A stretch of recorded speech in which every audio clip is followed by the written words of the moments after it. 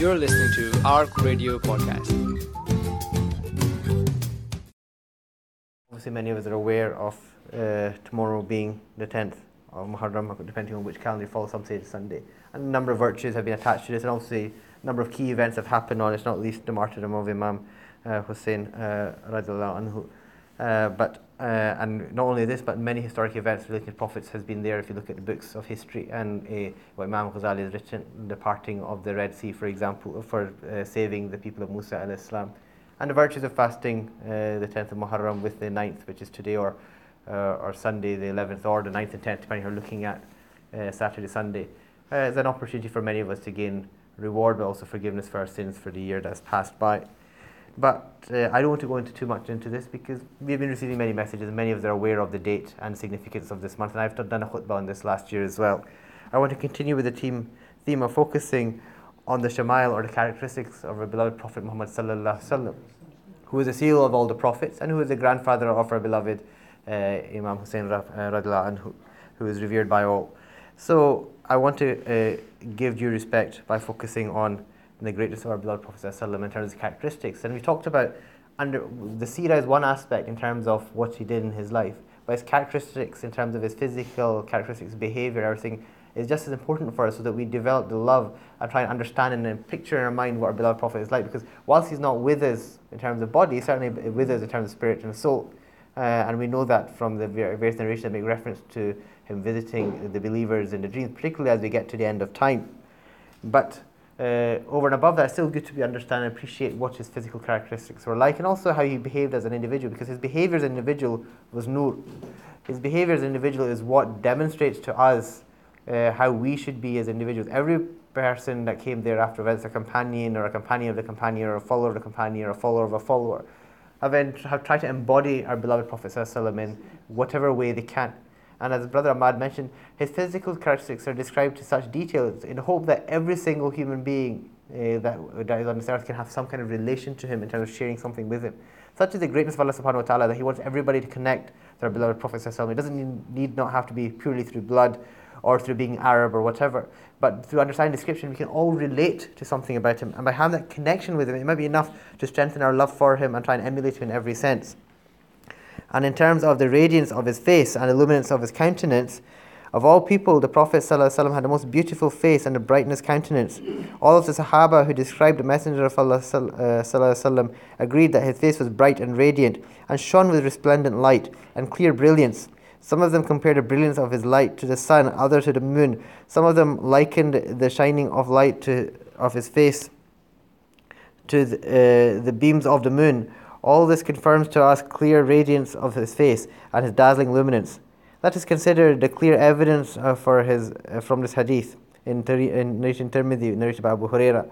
I never saw anything more beautiful than the Messenger of Allah sallallahu. It was as though the sun was shining from his face.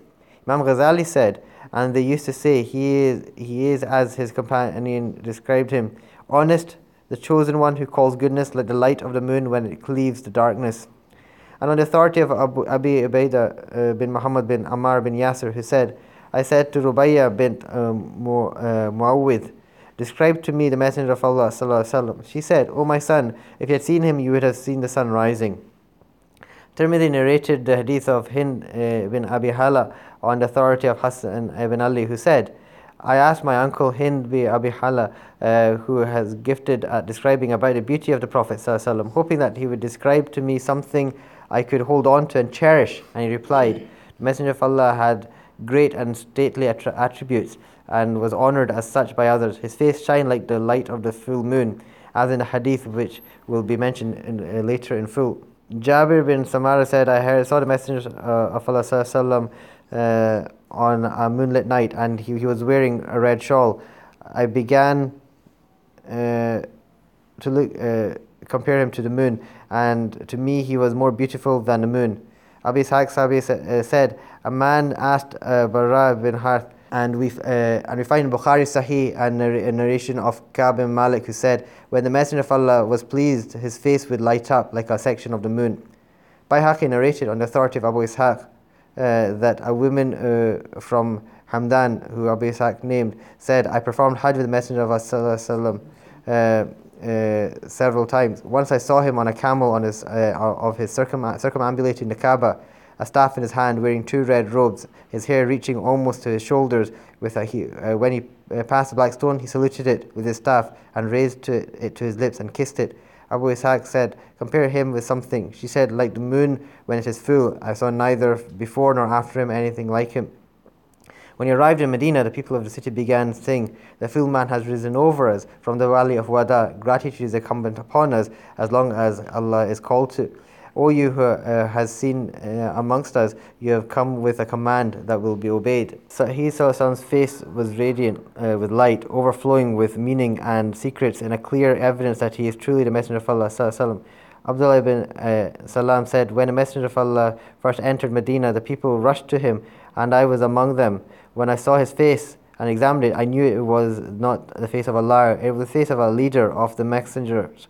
The first thing I heard him say was, people spread peace and salutations and feed one another, and maintain your family ties and pray at night when others sleep, and you will enter paradise in peace. Because of this, Abdullah ibn Rawaha said, if he had embodied no other clear signs, his very appearance would be enough to give you the message. Aisha Radha Anha said, of all people, the Messenger of Allah had the handsomest of face, the lightest of colour. Nobody would describe him without comparing his face to the full moon. The beads of sweat on his face were like pearls and more fragrant than the strong of musk. On that note, Abu Talib said, the very clouds seek whiteness from his face, succumb of the orphans and protectors of the needy. My respected brothers and sisters, I could go on and on about his face and the brightness, but one thing you should take into account is that it's not the fact that he was white, it was the fact that he was bright and he was light. There's a subtle difference. Many people are white, but we still don't appreciate the brightness or the nur on them or the truth on them. So we should not get distracted by thinking just because we are not of the same fair complexion that we are missing out. No, the point was it was the nur of Allah subhanahu wa ta'ala that was manifesting on him. Because at the end of the day, he was an Arab. He was born from the tribe of Quraysh. It was hot. It was sunny. He would have had an Arab complexion to him, no doubt. But despite that, his purity was the brightness that they saw. And that is why when you sometimes see people around us, particularly if you go for Hajj, when you see people from different backgrounds or you travel, you might see people who are from the hottest parts of the world, yet their faces are so bright, despite them maybe being dark brown, black in complexion, but the brightness comes through. So we should not get distracted when we hear bright and we associate it with white. White is not always right. White is not always might. The point is we have to be paying attention to bright when it comes to the Prophet Muhammad sallallahu alaihi wasallam. That is the message you should take. May Allah make it easy for myself, my brothers and sisters, to appreciate, understand the complexion of our beloved Prophet sallallahu alaihi wasallam, and the fact that it was a reflection of the truth that he brought, and indeed Allah is al-Haq, and he was a manifestation in terms of the vicegerent of Allah subhanahu wa ta'ala. في قولي هذا أستغفر ولكم سائر المسلمين إنه غفور رحيم إلا الذين آمنوا وعملوا الصالحات وتواصوا بالحق وتواصوا بالصبر. Just to touch on a couple more descriptions, Ibn Askhar Abu Numayn and Al-Khatib narrated from a sound Hassan chain on the authority of Aisha, may Allah be pleased with her, who said, once I was sitting and spinning thread, and the Prophet ﷺ was mending his shoe. His forehead began to sweat, and light began to shine from his sweat. I stared in amazement, and so he said, what makes you start so?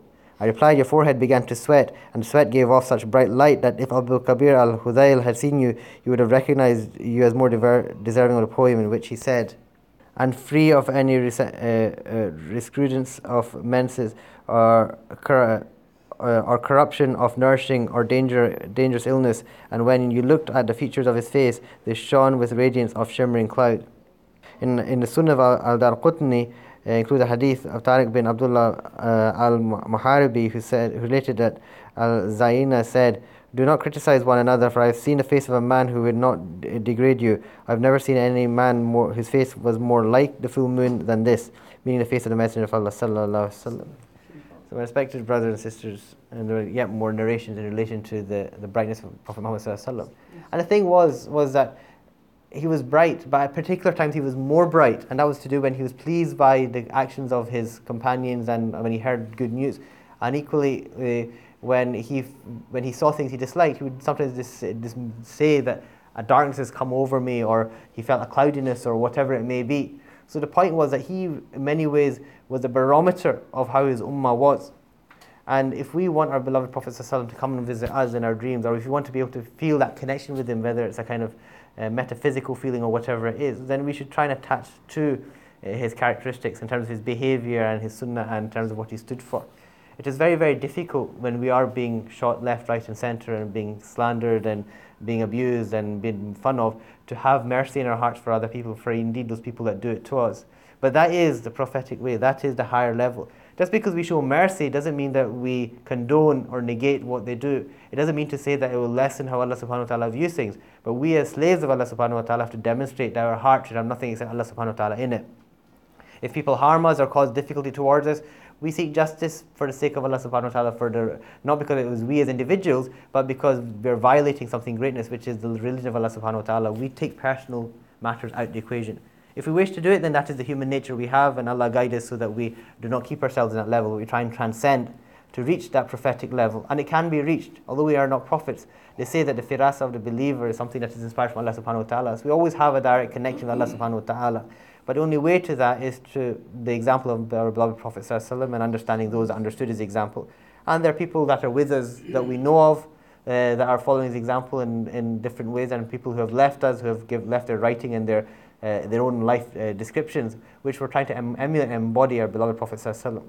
Just remember that our times are always different. So whilst a person may not fully resemble the Prophet sallallahu alaihi wasallam in the external, be it in their dress or the way they look, their attitude, their warmth of their heart, their intention, Allah made us aware of it, because for the time that we were in, they were following that. And that is very important, because there will be people who will revert to Islam or convert to Islam who may not be of an Arab background. They might be of a European background, they might be of a South American background. But when you see them, you're reminded of our beloved Prophet ﷺ and what he came for. And that is the truth, and that is what we should be looking to see in ourselves and in other people. And that's what we should attach to. When we see it, we should say Alhamdulillah and make dua for such people, and make dua that we become of such people. May Allah make it easy for myself, my brothers and sisters, to understand what has gone before us and to apply it in our own lives.